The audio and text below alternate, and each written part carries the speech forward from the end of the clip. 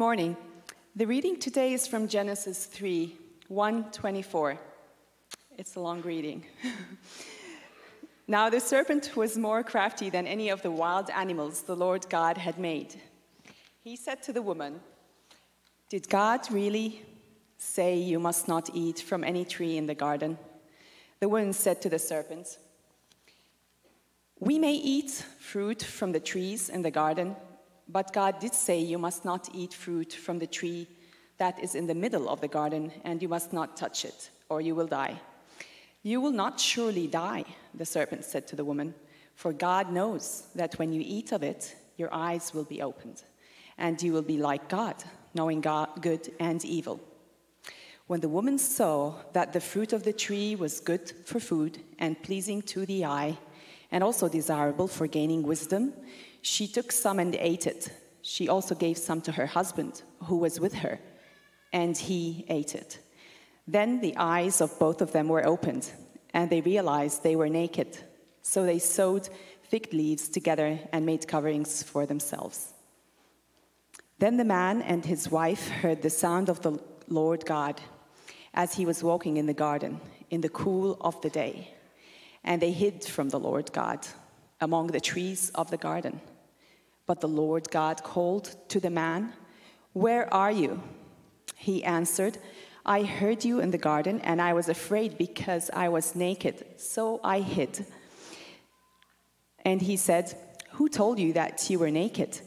Have you eaten from the tree that I commanded you not to eat from?" The man said, "The woman you put here with me, she gave me some fruit from the tree, and I ate it." Then the Lord God said to the woman, "What is this you have done?" The woman said, "The serpent deceived me, and I ate." So the Lord God said to the serpent, "Because you have done this, cursed are you above all the livestock and all the wild animals. You will crawl on your belly, and you will eat dust all the days of your life. And I will put enmity between you and the woman, and between your offspring and hers. He will crush your head, and you will strike his heel." To the woman he said, "I will greatly increase your pains in childbearing. With pain you will give birth to children. Your desire will be for your husband, and he will rule over you." To Adam he said, "Because you listened to your wife and ate from the tree about which I commanded you, you must not eat of it. Cursed is the ground because of you. Through painful toil you will eat of it all the days of your life. It will produce thorns and thistles for you, and you will eat the plants in the field. By the sweat of your brow you will eat your food until you return to the ground, since from it you were taken, for dust you are, and to dust you will return." Adam named his wife Eve, because she would become the mother of all living. The Lord God made garments of skin for Adam and his wife and clothed them. And the Lord God said, "The man has now become like one of us, knowing good and evil. He must not be allowed to reach out his hand and take also from the tree of life and eat and live forever." So the Lord God banished him from the Garden of Eden to work the ground from which he had been taken.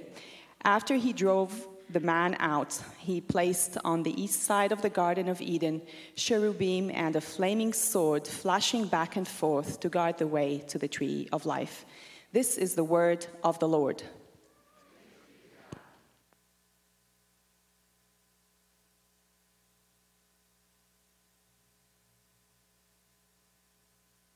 And I give you credit for enduring that entire reading. That was the whole chapter 3 of Genesis. And we've looked at that a few times lately, in the past couple of months, and specifically looking at it with different topics in mind. And today we're going to look at this from the perspective of creation care, what it means for us to care for the creation which God has called us to. And I know some of you, as soon as you hear that, as soon as you see Crumbling Earth and you see creation care, you start to ask yourselves, is this another political stump speech? I thought we said a couple of weeks ago that we weren't going to get dogmatic about politics, and we're not. Truth is, this isn't a political stump speech. This is about the full counsel of God and about what God calls us to know and to do, and specifically what God calls us to care for in the world as he cares for us. That's what creation care is all about. It's all about recognizing the world in which we live is crumbling, and God calls us to have a unique posture and position in it, a unique calling as his people to care for those things that he cares about. Well, when you look around and you think about creation around you, you think about creation even in our community, there are times when you will recognize that we have somewhat of an adversarial relationship with creation, right? You look at the way that kind of creation treats us and you think, creation doesn't think all that highly of us. It doesn't seem to work the way it's supposed to work. There's a lot of brokenness around us, brokenness that we see in all sorts of ways. Let me illustrate it for you like this. Kate and I have lived around the country in several different states. We lived for about 5 years in Arizona. And for those of you that have never lived in Arizona, specifically in the Phoenix Valley in the desert area, I want to tell you something that you might not know. The desert is hot.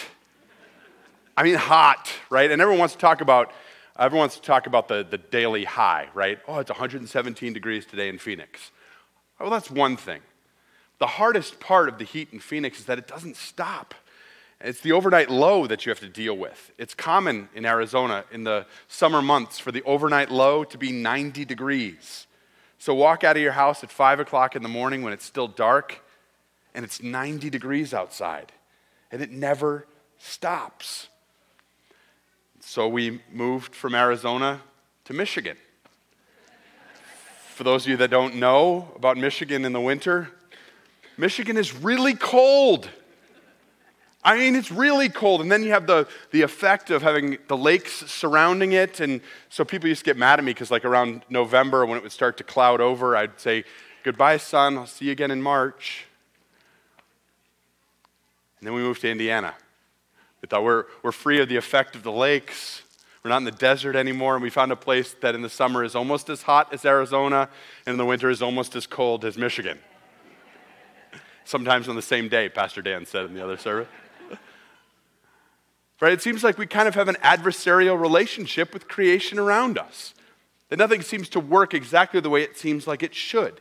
And so what should our response be in the midst of this?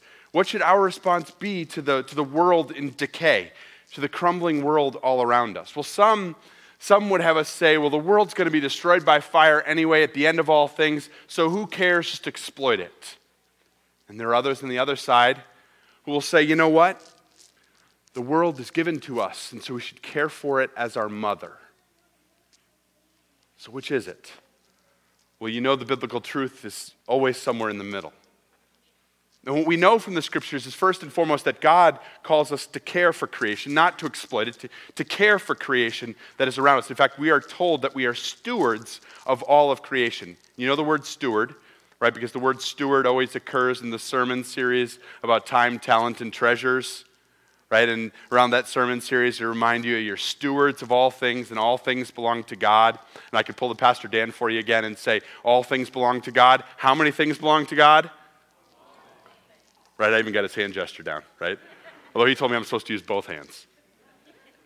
Right, all things belong to God, and we steward them because he gives them to us to care for as if they were our own. But we recognize that they're not. They belong to God. And so we are to steward these things, to take care of it. In fact, Genesis 2, before the fall, it says this: the Lord God took the man and put him in the Garden of Eden to work it and to care for it. It's been the calling since the beginning. And the fall didn't change that. In fact, look at Psalm 8, a psalm which is fairly familiar to many of you, where the psalmist says this: what is man that you're mindful of him? The son of man that you cared for him? You made him a little lower than the heavenly beings and crowned him with glory and honor. You made him ruler over the work of your hands. The work of whose hands? God's, right? Your hands, God. You made him ruler over the works of your hands. You put everything under his feet, all flocks and herds, the beasts of the field, the birds of the air, the fish of the sea, and everything that swims in the paths of the seas. God has given us this to steward, to care for, to be the way that these things are sustained. This is what God called us to do. But what about that objection? That it will all be destroyed by fire at the end, because the Bible absolutely says that. In fact, look at 2 Peter chapter 3. Since everything will be destroyed in this way, what kind of people ought we to be? You ought to live holy and godly lives as you look forward to the day of God, and listen to this, and speed its coming. That day will bring about the destruction of the heavens by fire, and the elements will melt in the heat. But in keeping with his promise, we are looking forward to a new heaven and a new earth, the home of righteousness. And you see, in this very passage, as it's describing the fact that all things will be destroyed by fire at the end, it's also saying that we are to speed the coming of these things, and we are to anticipate them. And what that means is that as we care for creation, as we care for the broken world around us, we are doing so in defiance of the old order of things. We are saying we know that that's the way it will be at the end of all things. And so we want to lean into the new creation which will come about through Jesus Christ alone. As the Creator makes things new, I want to lean into that, to press forward to that, and to speed its coming. Let me illustrate it for you in a little bit different way. This is going to be great for all of you who are confirmation students right now, because you wonder, what does my confirmation work have to do with anything? Well, it has to do with this sermon, so you got that going for you. Right? When you think about the Lord's Prayer, each one of the petitions, the parts of the Lord's Prayer is broken out, and there's an explanation of each one. And the explanations of them are fairly similar. In fact, I'll use one like this: Thy kingdom come, right? We pray that in the middle of it. Thy kingdom come. And the explanation of it says this. It says, the kingdom of God comes indeed without our say-so, but we pray in this petition that it would come among us as well. That's exactly what we do when we care for creation. We pray to God that it would come among us also. We anticipate the day when it will be. We live in defiance of the old order, anticipating what God will do, recognizing the crumbling and decaying state of the world around us, and saying, now God, I want it to be so among us. I want to see the new creation. So that's what we strive forward. That's what we strive for. But now I've answered that objection, and I've gotten ahead of myself because I've already talked about the end of all things, and I haven't yet finished with the beginning of all things in Genesis 3. And so bear with me for a second. When we last left Genesis 3, Adam and Eve were falling into sin, and the world was being cursed because of them. And the curse of the world brought about destruction and devastation of the world, but it also brought about destruction and devastation of the relationships in the world. And so as soon as they eat the fruit, Adam and Eve learn that they're both naked. And they begin to sew coverings for themselves, to shield themselves from each other. But not only that, they then begin to shield themselves from God. And they begin to use God's garden in order to do it. Now think about that for a second. The place that was given for communion with God, the place where they were allowed to dwell with God, now becomes a way that they try to hide from Him. In fact, I think one of the most beautiful verses in all of chapter 3 is also one of the most tragic. And every time I read Genesis 3, this verse just jumps out at me. It says, they heard the sound of the footsteps of the Lord as He walked in the garden in the cool of the day. They heard the footsteps of the Lord. What does that sound like? As God walks in a garden of His own creation in the most beautiful time of the day. In the very next verse, continuation of that sentence says, and they were afraid, and so they hid. They hid from God among the garden, among the place where they were supposed to commune with Him. They now used the trees and plants that were there to try to get away, and the Lord God says, who told you that you were naked? Who told you that you should hide? The sin has now broken the relationship not only with each other, but with God. And in the brokenness of this relationship, this world then becomes adversarial toward them. The eyes of both of them are open, and they realize the destruction that they've wreaked. They need to be covered over, and the ground becomes hard for them to work. And so listen to how Genesis 3 continues. Cursed is the ground because of you. Through painful toil, you will eat fruit from it all the days of your life. It will produce thorns and thistles for you, and you will eat the plants of the field. By the sweat of your brow, you will eat your food. You see, this is when work becomes work. Until you return to the ground, since from it you were taken, for dust you are, and to dust you will return. And the very next thing that God does is He provides for them out of the creation. The fig coverings are taken, and they're given clothing of skin. And you see, now death has entered the world. Their disobedience has brought about death. They've tried to hide from God, but they can't. And so now God begins to provide for them in a different way. And then what happens to humanity is they take this ground which they are caused to work, this ground which they are then given to work, right? As they're expelled from the garden, as they are given out now into the world to go out and to do these things, as they're taken from the ground to work the ground from which they've been taken. As they go out from that place, they begin to deify the ground. They begin to look at the ground as something that must be preserved as their mother. And as they look at it as their mother, they say, this is the only way that the ground is going to provide for us. And if we can somehow figure out the best way to manipulate it, to tame it, then the ground will give us all that we need, and we won't ever have to worry about the creator of the ground in the first place. The ground becomes a way to hide from the creator. The Apostle Paul writes about this in Romans chapter 1. It says, they exchanged the truth of God for a lie and worshipped and served created things rather than the creator, who is forever to be praised. Amen. And you see, this is how we got here. This is how we got into the situation in which we find ourselves in the midst of a crumbling world. This is how we got here. With God saying, I want you to care for creation, but not to love it over me. This is how I want to give you these things and provide for you in your daily life, and that you would always know that it comes from me, the Creator God at work in your life, the God who still wants to dwell with you in the land in which He has created, the land which He has created. And so what does it mean for us? Well, first and foremost, it means that our calling has not changed. That we are still called to steward creation. We are still called to care for it. We are not called to exploit. We are called to care for creation, not at the expense of the Creator, but because the Creator has called us to do it. And there are so many good things that we can do. There are so many things that we can be about as we care for creation. There are so many ways, and each one of them unique. And each one of them ways that we can demonstrate that we want the kingdom of God to dwell among us now. And as we do each one of these, we are acknowledging that the world will one day be destroyed, but we are about the work of transformation. We are about the work of restoration, that we are anticipating the day when God will make all things new, because all things need to be made new. And every time we do this, we defy the former order. Every time we do this, we defy the curse. And we live toward the Creator.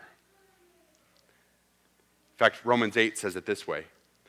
For the creation waits in eager expectation for the sons of God to be revealed. For the creation was subjected to frustration, not by its own choice, but by the will of the one who subjected it, in hope that the creation itself would be liberated from its bondage to decay and brought into the freedom and glory of the children of God. You know what that means?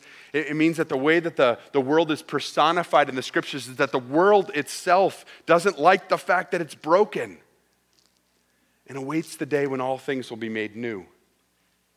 And so then he continues, and we know that the whole creation has been groaning as in the pains of childbirth right up to the present time. And not only so, but we ourselves who have the first fruits of the Spirit groan inwardly. We groan inwardly as we await our adoption as sons eagerly, the redemption of our bodies. We act in defiance of the old order, anticipating the day when all things will be made new. And for this reason, we care for all that God has given us to care for. And sometimes it's hard, and sometimes it's easier. Because God still gives us glimpses in the midst of the crumbling, glimpses in the midst of the decay, that give us just a sense of what it was like and what it will be. For my money, there's about nothing more beautiful than a sunset in Arizona. And I always encourage people who haven't been there before, when the sun sets, don't bother sitting and focusing on the sun going down, but instead look at what it does to the mountains behind you and the ways that it brings out the colors and different colors that you never saw before in the mountains. And for my money, there's maybe nothing more peaceful than walking through the forest in Michigan when it's snowing. And the snow has this tendency to dampen all the sound around you, and you can hear the snow falling on the ground all around you. And for my money, what a wonder it is that through the skill and hard work of farmers, there's beauty in the amber waves of grains of Indiana that provide food for all of us to eat. and a recognition of the Creator working through his creation to still care for his people.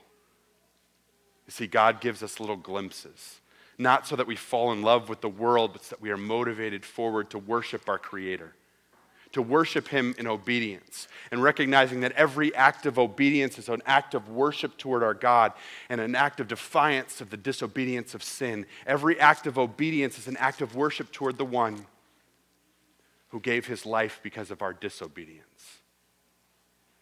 That because we live in the resurrection of Jesus Christ, because we are cared for, we continue to defy sin. And so, brothers and sisters, let that be your calling. Defy sin. Worship your Creator. Plant some flowers. In the name of Jesus Christ, amen.